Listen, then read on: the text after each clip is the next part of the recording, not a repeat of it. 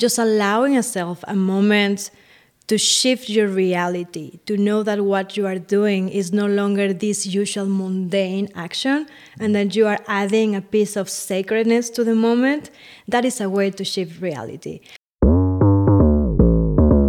Drop in, unwind, and recalibrate as we shift your mentality and your reality. Let's elevate alongside one another as we keep the vibes high and we keep the consciousness ever evolving in this collective of high vibrational frequencies. Welcome to the High Vibe Collective podcast. We're your hosts, Aaron and Stephanie. Welcome back to the High Vibe Collective podcast. Today we have Sabina Malinalli. She's an expert practitioner here with the High Vibe Collective, and she is a psycho-spiritual integration coach, energy healer, and moon dancer.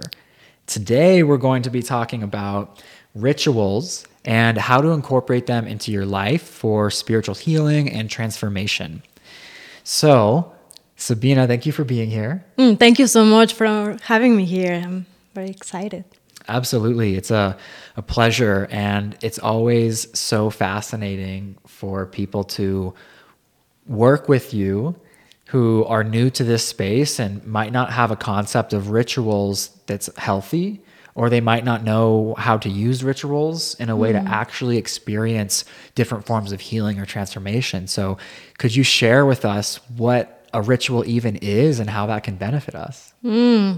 Yeah, I mean, just the word rituals, when I hear that, I always get very excited because for me, it allows to create a connection and a relationship with poetic acts. So when I think of rituals, it's no longer thinking of a blind way of doing some instructions or ways that we're supposed to do something. It's what makes sense to you, what makes sense to your soul, to your psyche, and to your own healing journey, to allow those actions to take place and to be magnified and amplified by, the forces that are in co-creation with you, or even the space, the land, or the situation that you're going through that you want to just observe and move. So a ritual could be a lot of different things. It's not just something that you read in a book that was written 100 years ago. Right. I mean, as human beings, we are very intertwined to rituals, to creating altars. There's even, ways to know that our ancestors left altars in places that serve as places for ritual and ceremony. They are there. They exist. We go through maybe archaeological sites and we see pyramids, or ceremonial places that continue to be there for us to know that humans really admire sacred tools to work with, or places to honor, or creating circles to come together and either observe something, celebrate something, or just come together for the sake of community and expansion. So when you say ritual, could you give us some examples real quick of rituals that you might recommend to people without going into the detail, because we'll drop in? Yeah, what are some rituals? Right. I mean, it can start something as simple. Let's say that you always have been drinking coffee all your life. And one day in your healing journey, you realize that maybe the way you're relating to coffee is no longer serving your body, is no longer serving how you regulate your energy. So you want to make a shift and a transition into another substance that also allow you to, tap into that creative flow and feel that you have more energy.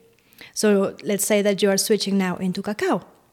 So there's a new relationship there in the way you are going to relate to this new substance that you're going to put in your body. So it's no longer that you just take cacao and that's it. It's like the whole preparation, like how you do it, where you get the water to prepare this new drink, the cup that you use. Are you using a disposable cup, or are you going into your favorite cup? Just allowing yourself a moment to shift your reality, to know that what you are doing is no longer this usual mundane action, and that you are adding a piece of sacredness to the moment. That is a way to shift reality. As humans, we love beauty. And I like to say, beauty is in the eyes of the beholder. But then if your psyche feels that there's no longer something normal and simple. You are adding value of beauty. So when you are able to deliver that value to yourself, that beauty, your brain knows that there's a difference, that you're about to cross a threshold between what is mundane and what is inviting the mind to drop into a more sacred space, a more creative space, probably. Yeah. Wow. So a ritual doesn't have to be something that takes the whole evening necessarily. It could be something that we're doing every day, and we can treat it like a ritual and have a different relationship to it. So what if someone does have that relationship to coffee, like you're saying, maybe it's more habitual than it is ritual based.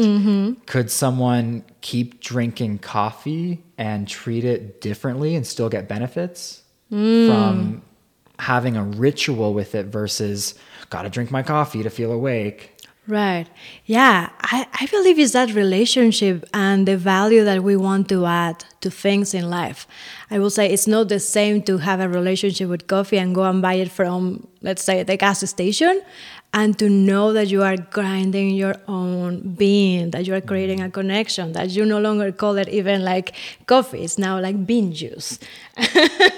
And you start creating a connection to whatever you are putting in your body and making sure that it's coming from a source that feels more sustainable, that you know where it's coming from. So that's deepening a relationship. And it's no longer just like, oh, I do this in automatic pilot. It's like, wait a minute. Can I take a moment and check with myself if this is serving me, if I'm creating a connection or not? And yeah, that can eventually shift your entire mindset. Instead of feeling like you need 3 cups a day, you can start, bless your coffee, talk to your coffee. We know that when we speak to the water creates messages. Well, it's the same way. You can do the same with any drink that you are taking and be like, maybe I want to set the intention that today I just need 1 cup and see what happens. Right. Wonderful.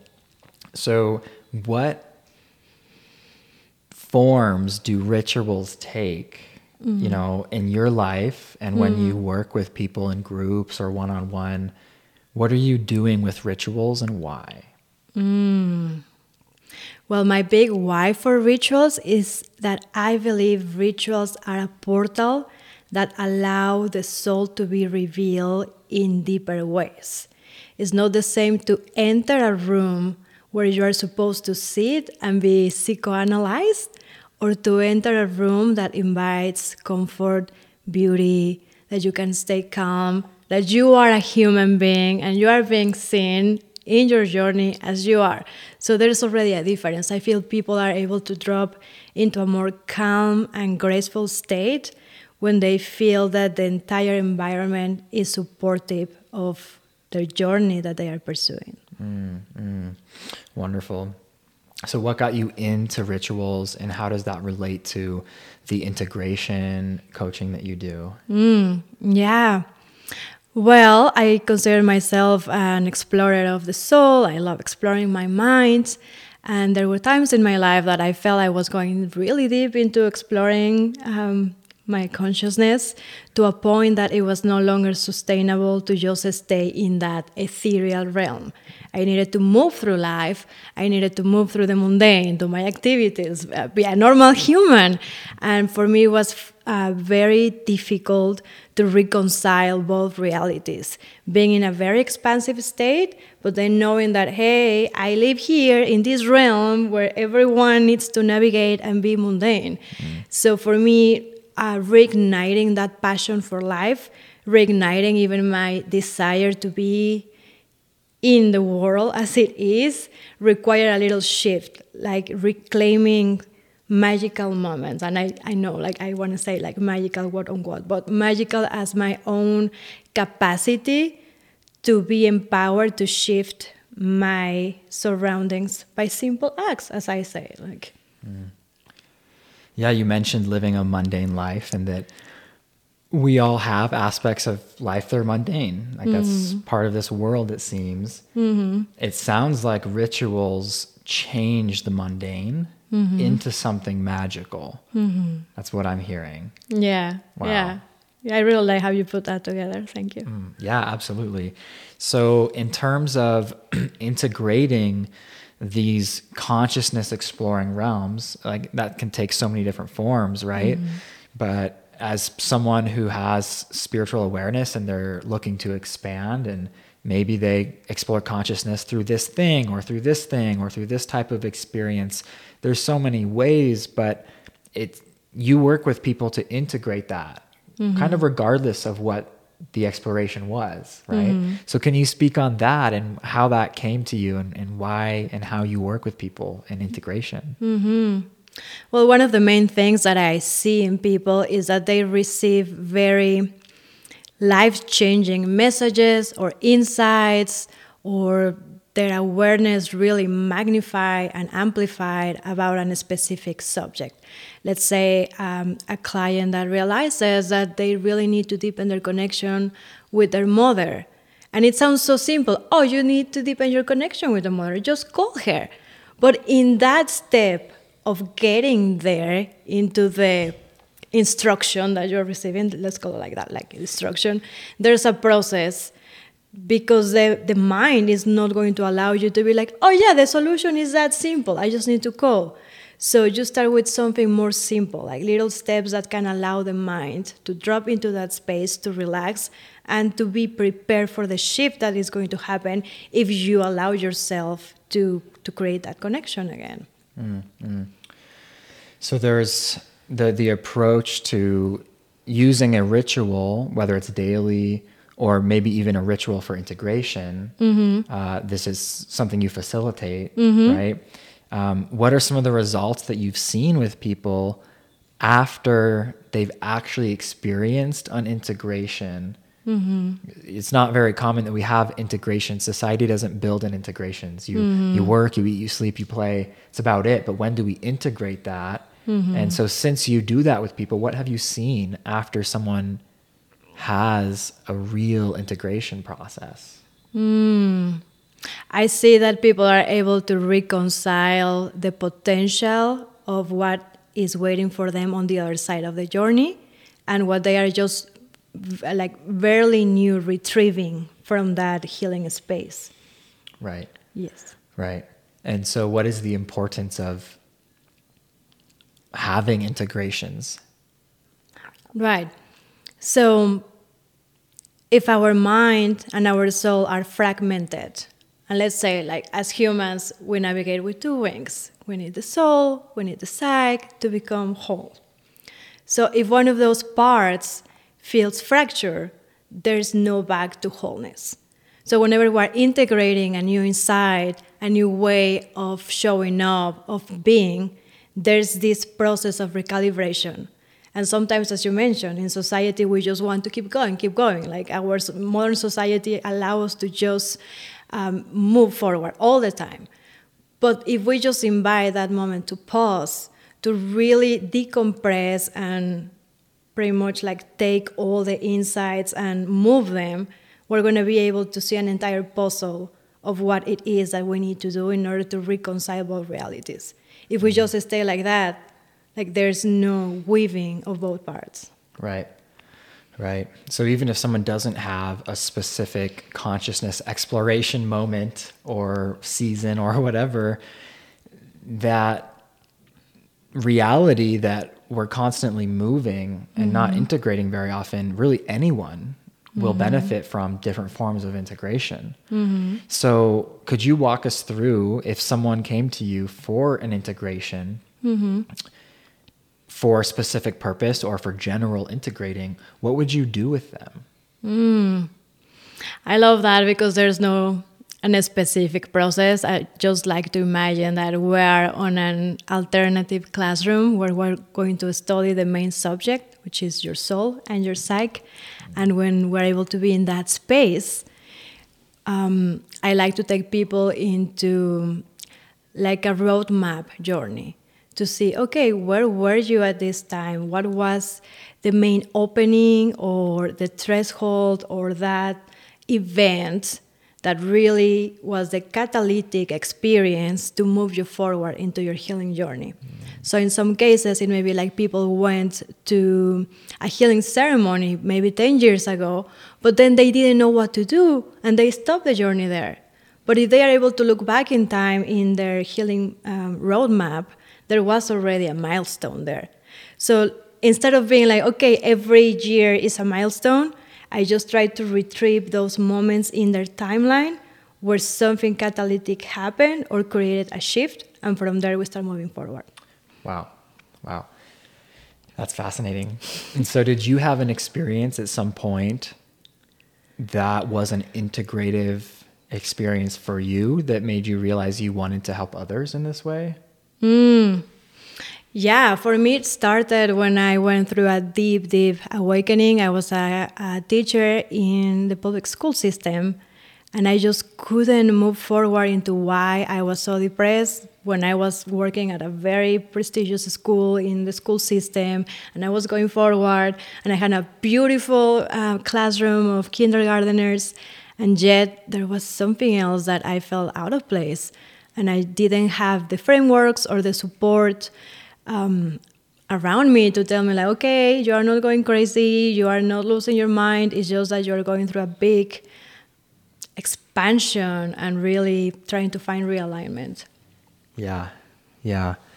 Wow. So you were in the school system and you were feeling depressed. Mm-hmm.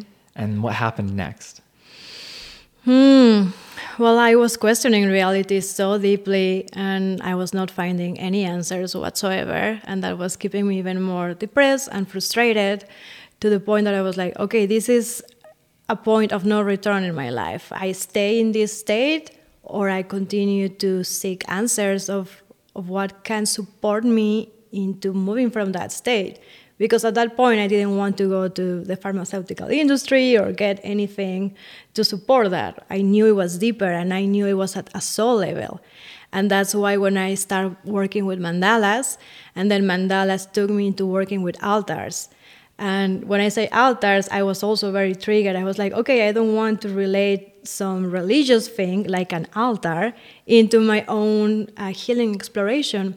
But then I realized that I was bringing into my home a healing environment and pretty much curating a beacon in my space just to drop in and to start meditating. At that time, I feel I was not really deep into my spiritual practices, but having a place in my home to really feel that I was inviting the sacredness in my own way to explore my connection with the divine without any intermediary was so healing and empowering for me. Mm-hmm. Instead of having to go through someone or like, let's say, a healer, I was like, okay, there's no one here. It's just me and my connection with my soul, the divine, and no one is telling me exactly what to do, yet I'm finding ways to reconnect with self.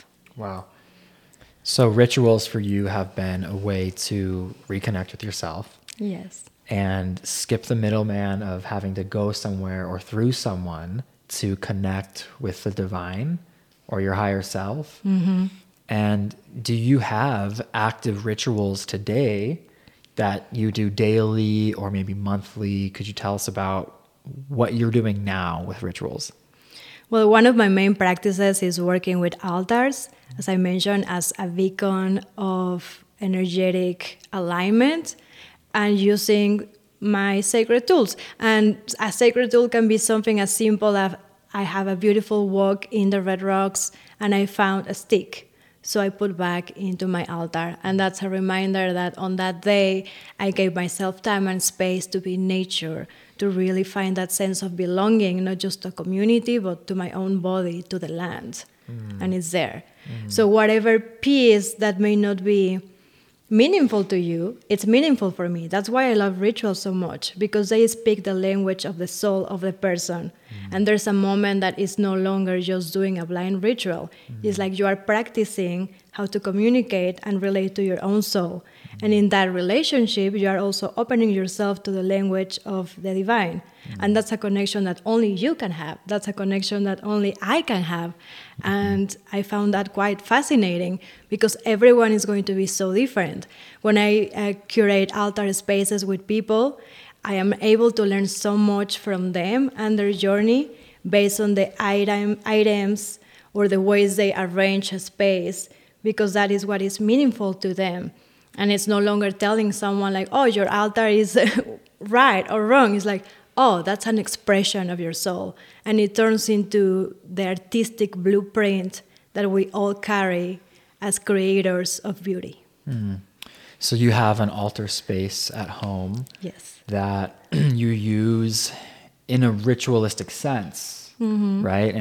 And when we say ritual, that might sound religious to people or kind of scary, or like, oh, she's a witch or something like that, right? Right. So how could you help us bridge that gap in terms of having an altar and honoring that, or having some ritual that's maybe connected to a sacred altar space in your home, or having a ritual that maybe someone goes on a walk as the ritual and they're very conscious of how they're walking, right? Because everyone's ritual could be anything. Right. There's no right or wrong. It's about what speaks to that soul.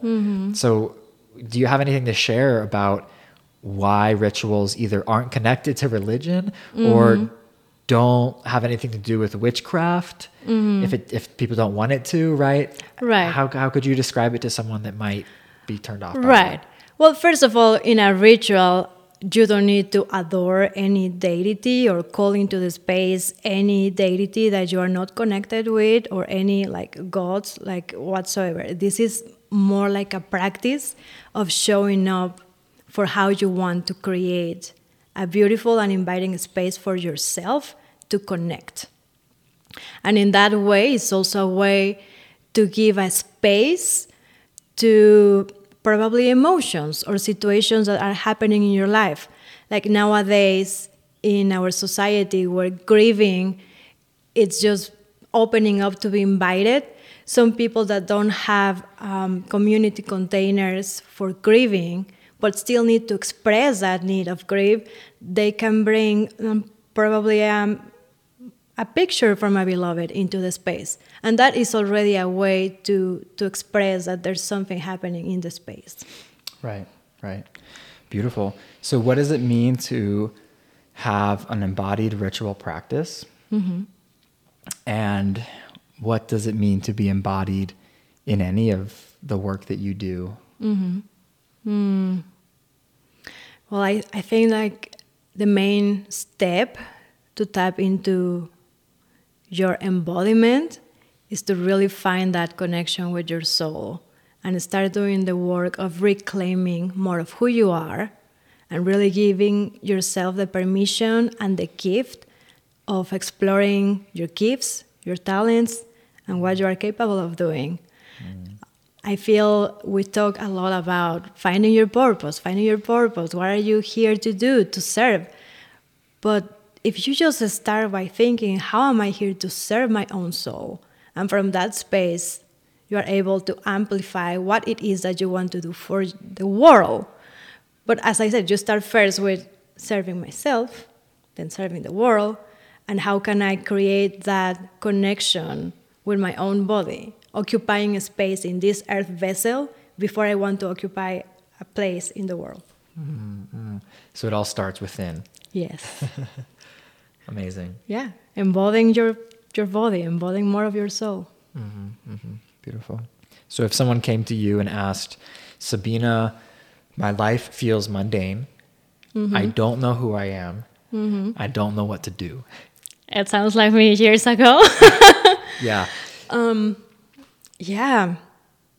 Well, first of all, I will say we need to treat each other with so much compassion nowadays. And instead of thinking like that is a big, big issue, just to know that it's part of our own human experience. We go through different life transitions. And according to where we are in life, something new is going to present to ourselves. We are not walking, living, and breathing this life in a linear path. We're always going into a spiral journey.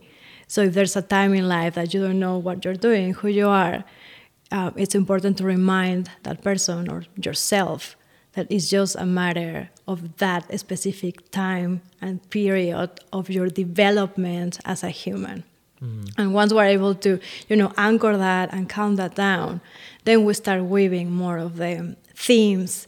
Just thinking about the life pie. There's different themes, like there's partnership, the love life, what you do for a living, your work environment, where do you live, what are your dreams. So from there, just start moving, like seeing the big picture, so we can take a meta perspective and, treat it as a whole. Yeah, that makes sense. And so if someone feels like, maybe their work life's not right, maybe their home life's not right, maybe their relationships aren't right, whatever it is, where could they start if they just don't have an idea, but they're intrigued and they're listening now and they're wondering, wow, rituals, I feel like I could bring some presence and meaning to my life. Where could they start if they had to start somewhere? Well, I will say finding a place in your immediate surroundings where you feel that you can take a moment for self. And it can be something so simple as, okay, I really love and spend so much time in my bathroom. So what can I do in my bathroom to create a more inviting environment? Or maybe finding a corner in your house where you can just take a moment to sit, to grab a cup of tea, to be more mindful about how you are spending time and energy. And from there, you can start arranging it in ways that are more supportive of your practices. Let's say that someone just newly discovered that they want to start writing more, but they don't have the time or the energy, or there's not even a desk in the space where they live. It's like, okay, you want to write, find the tools, find the way that you can make time and space to really sit there with your practice, with your writing. And could that be experienced as a ritual to start trying to write? Yeah, absolutely. And it can be as simple as, okay, I make the time and space, and this is my special pen that I'm going to write every day. Or going into the store, finding a journal, finding the right pages that inspire you. The moment you smell a new notebook, the moment you touch the pages, it's like, oh, that's an invitation for me to know that I'm not writing the grocery store list, that I'm going to write something that really excites me. Yeah. One of the themes that I hear coming up throughout this conversation is that the ritual aspect of life comes from being present and intentional and fully showing up for, with all of your being, that thing in front of you, whether it's the coffee or the new notebook and the writing time. So if no one ever adopted any type of ritual, what would the outcome be? I mean, would everything be mundane? Or do people already have rituals and they don't know it? Yeah, because it can be seen as both ways. What rituals are you creating that are also not supportive of your healing journey? How can you unritualize pretty much that path in order to create a ritual that is more supportive of yourself? That brings up maybe mental patterns or beliefs that actually don't serve us, and sometimes we think that belief is true, and then it causes problems. And so that could be viewed as a ritual. Like holding that belief in mind repeatedly could be considered a ritual. Absolutely. Let's say you want to shift and upgrade your reality, but you don't know how. So you create a ritual to disrupt the normal reality that you have been experiencing. And what is one of the most profound rituals that you've adopted? You know, whether it was for a few months or a few years or something maybe that you still do, that made a huge difference on your journey? That's a deep question. Working with altars, I always felt a lot of resistance, seeing myself as a creative artist, like with painting, with modeling clay. I always felt that was not for me. But then the moment I started working with rituals and arranging my sacred space, working with flowers, inviting colors, inviting shapes, I realized I was very instinctively creating compositions. And every time I was sitting in front of the altar, I was always like mesmerized by how simple items put together in a specific way will be spiritual art for your own soul. Like, they don't need to be a big painting, but when I think about going into the land and collecting rocks or collecting wood, it's like, oh, the earth is already giving us tools to create something. Wow. Yeah.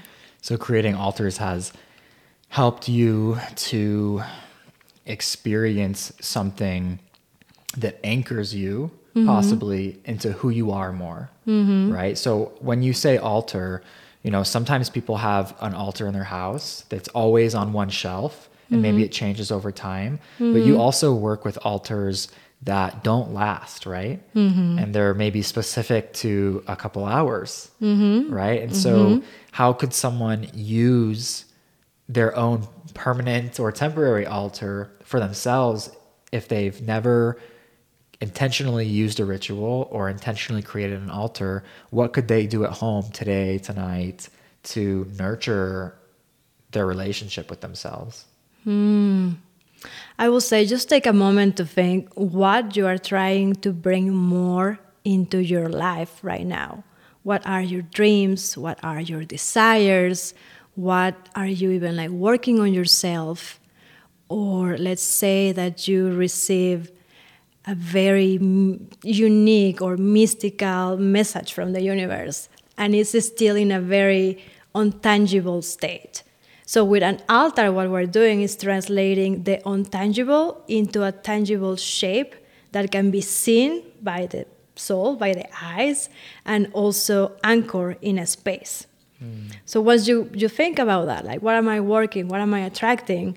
Let's say something very simple. I am trying to attract divine partnership.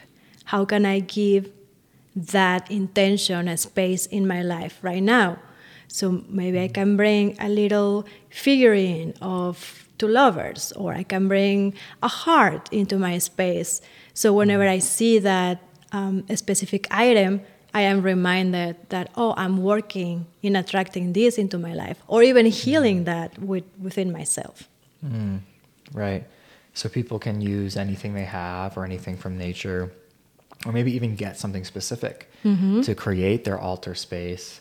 And it sounds like that altar space is really a container of our heart, almost. Yeah. It feels like that, like things that are near and dear to us that are actively part of our awareness, our wants, our desires, our what we're yearning for, things like that. That's what I'm picking up. Yeah, because I also believe we are all storytellers. So think about when you were in preschool, kindergarten, and you have a storytelling time. You were eager to go to the classroom, bring your special item or toy, and tell a story. It's the same with an altar and sacred items. There's a story behind them. There's a meaning, and that's very specific to you. That's why I feel this allows opportunity to be so creative, because you get to move the energy as you want, as you need. Yeah, wow. So let's bring it full circle with rituals. So if someone wants to start a ritual, we talked about a couple things. Maybe it's writing, maybe it's treating your morning drink differently. What are a couple other examples of how people can start rituals? Because some people, maybe they live with others that might condemn them for having a ritual or an altar space, or even talking about integrating big experiences in their life. Right. So do you have any recommendations for starting some form of ritual, whether it's small or big, in an environment that might not be supportive of that? Well, I will say that will be already quite challenging to try to remove yourself from feeling like someone is going to criticize or dislike the work that you are doing. So just remain open. Know that you are going to create a connection with yourself, with your psyche, with your healing journey, and to stay in a state of curiosity. You are doing that to explore. That doesn't mean that you need to adopt this practice. If it serves you, well. If it doesn't, like, you keep trying. Some people thrive when they do rituals, and others need more practical skills. Like, this is just one of the many tools out there to start creating a connection with yourself and the divine and your own creativity. Yeah. So if someone's own sacred space was just their car when they're driving to and from places, if the home's maybe not conducive, or if the workplace isn't conducive, or if there's not a good park to go to nearby to have a sacred space, and they were confined to wanting to express something in their car, of course they could journal in their car, right? Or they could create an altar somewhere in their car, right? Does anything else come to mind that you ever recommend to people when they're starting to play around with rituals? Yeah, just to know that there is no right or wrong. You have the birthright to explore, to remain curious, and to know that this is a practice that is meant to serve you and to really deepen a connection with what it is that you want to amplify, manifest, or even invite your psyche to explore more. Beautiful. Beautiful. So you're multifaceted, and there's so many things that you share with people on a regular basis, and we'll dive into those in other episodes as well. Yeah. Is there any last message that you want to share with people in general? Obviously, we've talked about rituals. We've talked about how you've used altar spaces and how that kind of pairs with rituals, the embodiment of rituals and living your life as a whole ritual even, right? And then also the importance of integrating big experiences and how that in and of itself really is a ritual, right? So, I mean, is there anything you want to leave people with in terms of what's coming through you right now? I will say that one of the biggest rituals that we can do as humans is come together as community. So if you don't know where to start with your own practice with rituals, just find community activities and take a place of the observer. And you're going to realize that everything we do in community as humans is part of the ritual. And it's part of amplifying whatever it is that we're doing. For example, for the High Vibe Collective, when we come together in community, that could be also seen as a ritual. Just tapping into the technology of being there, of showing up, of being in a circle, of learning how to occupy your place in a circle with your own community. That for me is already a big ritual for you to know, okay, this is how I'm showing up. This is how I can contribute to others. This is how others can support me or be there in my own journey, be seen. The act of being seen in your full authenticity and depth, regardless of where you are in your journey, is a big part of community healing and rituals. That's a wonderful takeaway. You can start a ritual on your own, or you can experience it in community and show up to community events or something that's happening. Maybe even as simple as going to a yoga class could be considered a group ritual, and really treat it that way. You know, sometimes we might approach a yoga class like, let's go in, we're going to do this, and then move on with our day. But we really could slow down and treat it like a ritual, or maybe treat that morning drive to work a ritual. And add so much depth and quality to that experience. Yeah. That's really beautiful. So much more to come. Sabina, it's been so wonderful. You can learn more about Sabina and what she does and work with her at her website, sabinamalinalli.com. Yes, correct. Thank you. Absolutely. So you can find that in the description, and also on Instagram at sabina.malinalli. And thank you so much, Sabina. Yeah, thank you so much for having me here. And thank you all for listening. And stay tuned. We love to hear from you. If something came up, please don't hesitate on comment. Let us know. And thank you so much. Absolutely. We'll see you on the next one.